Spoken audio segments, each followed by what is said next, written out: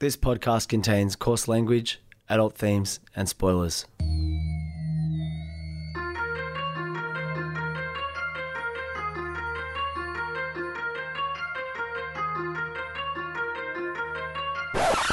Spooko is very much a yes and podcast. And by that, I mean, it's very DIY in that we don't have production meetings. We don't have time to really talk or discuss things together before we record. Obviously, we both think about what we're going to do individually. I prepare a film, I do a little bit of research, Peach thinks about what he wants to say. But we just don't have time in our lives to get together and talk about what we're going to do together. So the only time we find that out is when we press record. And that's why, you hear me talk about this often, but I say, I don't know where Peach is going, but it's crazy how sometimes he just really taps into what I want to say. So when we're recording together, I have no idea what he's going to start with. I know the film we're going to cover, and that's sort of it. Like, other than that, it's pretty highly improvised between the two of us. The same happens when we aren't able to do an episode, and so Peach just tells me he's going to send me a voice memo. He doesn't tell me what's in the voice memo. We don't talk about what he's going to send. He literally goes, I'll send you a voice memo, and then sometime within the next day or so I've got time to release it before Monday, I'll receive this voice memo, and I have to yes and it. I have to think about, okay, well, how does this work? Do I just play it as is, or do I cut it up or whatever? And usually, Peach being such an amazing co-host and amazing friend, as we've covered, he usually provides something that feels quite complete and that you could just plonk into an intermission and say, that's that, and we can get ready for the next episode. And that's kind of what he did here. Let me just play you the first part of the voice memo Peach sent me when we realized that recording an episode this week just was not going to happen. Well. You either die a hero or you live long enough to see yourself contradict something you said about a week ago. I'm not sure if you remember how cocky Shag and I were about podcasts that had seasons. Taking a break was a sign of weakness back then, only 2 weeks ago. And here we find ourselves taking a break. So, look, hypocrisy has got to be a defining human trait. And we're just here to reveal that we too have a nice little jolt of hypocrisy buzzing away through us too. So sorry to miss you for this week. It's largely or completely my fault. And when I say my fault, self-care era, I don't feel bad about it, but it is a time management challenge that I've failed to meet. But I'll meet another time, and you can just rest assured I won't beat myself up about it. I think Peach's language is really notable there, especially in the way that he says it's his fault that we couldn't record this week. I mean, first of all, it's not his fault, it's both of us. We are having insane weekends, and I'll get to that in a second. But it's crazy that we feel that guilt for not recording this podcast that really, at the end of the day, we record because we like making things, we like catching up with each other, and we do it despite having intensely busy lives. And everybody has intensely busy lives. I'm not getting into a busyness contest, but suffice to say, ours are also busy lives. And the reason they're particularly busy right now is that we're in the middle of the Easter long weekend. And let me explain this to people who live outside of Australia, because sometimes I think about our country, and I'm sure you do the same wherever you are, and you think, wow, people who don't live here must think we're crazy. So at the last census, I think Australia was 52% Christian. Definitely doesn't feel like that, especially in the cities. It feels very much like a mixture of different faiths and backgrounds and cultures. But according to the census, we are a majority Christian country. And that's why we have weird things like the Easter long weekend, which is in fact a 4-day long weekend that we have every year. That's 3 public holidays. It's Good Friday, then the Saturday isn't a public holiday, then there's Easter Sunday, which is a public holiday. But then because Sunday most people aren't working, we also get Easter Monday, which is a public holiday as well. And if you have kids, you know that a long weekend isn't a relaxing time. It's a fun time, don't get me wrong, you get to hang out with your family, but it is a intense time of finding activities for you and your kids, or just your kids, to do. And we usually record Spooko on a Friday. I edit it on the weekend, and again, it comes out on the Monday.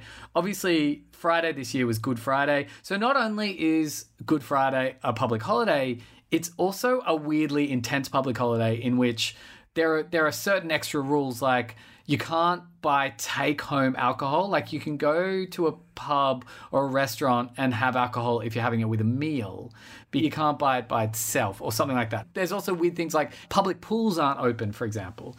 So you've got to find something to do with your kids. And one of the things that everybody does, and again, this sounds so weird, but it's a real thing in Sydney. Every Easter, there's a thing called the Easter Show. It's a giant agricultural show, and by that I mean it's farm animal competitions, it's cornucopias, it's wood chopping competitions in stadiums, all happening at Sydney Olympic Park, which again is this bizarre post-apocalyptic wasteland. It was built for the Sydney Olympics and it's essentially laid dormant ever since. Yes, they put on events there. Yes, there are stadiums there. But just walking around there always feels like eerily quiet and isolating, as I imagine it will feel when we walk amongst the rubble, or at least when our children walk amongst the rubble of our current civilization in like 20, 30 years. Anyway, so we decided to go to the Royal Easter Show. Adele and I took Golden Child and some of their young relatives as a thing to do on Good Friday. It was packed. There were hundreds of thousands of people. It was an incredibly fun and exhausting experience, but it was particularly exhausting for me because the entire time I had this anxiety about I needed to be home to record Spooko. I need to get Spooko done. And then once I'd recorded it, I'd need to find a time to edit it. It takes me a couple of hours to put Spooko together. Often I am sort of putting pieces of the puzzle together. And so it felt like a little bit of a relief when Peach sent me a text in the middle of the day saying, look, work is insane. And also it's crazy that Peach was working on Good Friday, but I'm not going to work shame him. But, you know, he texted me saying, look, I can't get Spooko to work today. Can we do tomorrow? We sort of temporarily agreed on doing it on Saturday, but then that was going to be too hard, you know, with family things happening during Easter. So Peach just said he would send me a voice memo, as you heard at the top of this intermission. And it took a little bit of the pressure off, but I still had this anxiety. I still had this guilt. I still had this internal pressure that I needed to get something out. I needed to hear his voice memo, work out how it would fit, put together an episode, upload it, blah, blah, blah, blah, blah. Now, the reason why I gave you this incredibly long preamble, because last night, after the Easter show, after everyone was in bed, after we had employed the services of a babysitter to give us a free night, Adele and I decided to go out and see a very late session, in fact, insanely late for how exhausted we were, session of the new A24 film, Everything, Everywhere, All at Once. Mrs. Wang. Mrs. Wang. Mrs. Wang, are you with us? I am paying attention. Now, you may only see a pile of receipts, but I see a story. I can see where this story is going. It does not look good.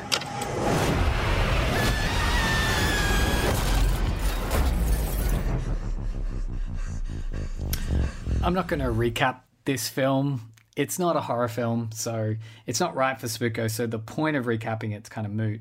It's also one of those films that I just feel you'd be doing yourself a disservice by hearing spoilers about, even though there's no real twists. I mean, there are, every film really. If twists equal plot points, then every film has a twist. But yeah, it's not that. It's more the experience of seeing this in a cinema with people all at once, I think is really important. So I'm not going to spoil it in any way.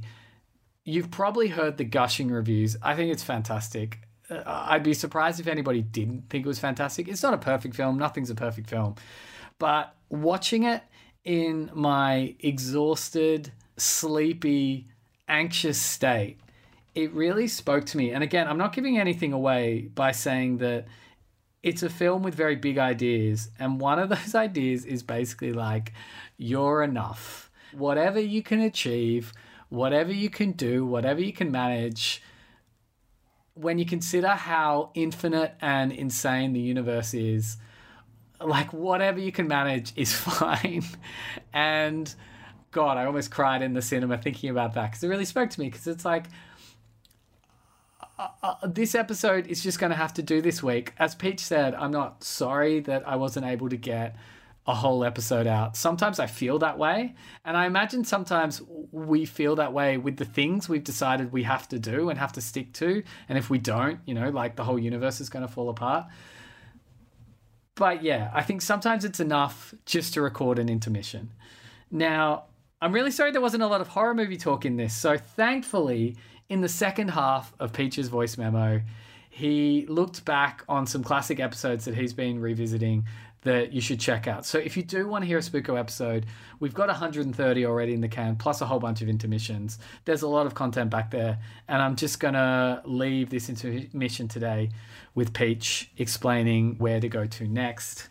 As always, thank you, love you. I've got 3 favourite eps that have just sprung to mind recently. One of them is Orphan. That I think's about number 73. So if Orphan's one you've missed, it was sort of the high point of a bit of a hot streak we had over a year ago now.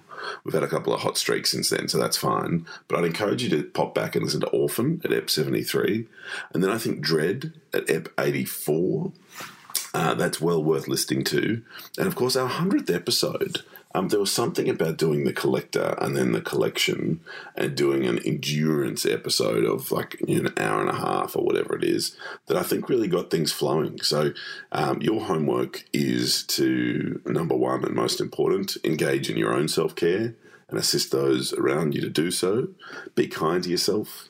And if you're inclined, ep 73, ep 84, ep 100, and it also goes without saying, follow us on all socials and all that sort of fun stuff, but you're already aware that that would be a good thing to do. Between now and the next time we speak, I might have a Resch's. I'm not sure if you've seen, they've got Resch's Dinner Ale in cans now. We've sort of wavered in our absolute passion recently, but I think that's enough to get us back in the game. This was recorded at FBI Studios. Please like, subscribe and follow wherever you can and as much as you can. Resch's Dinner Ale, what's up?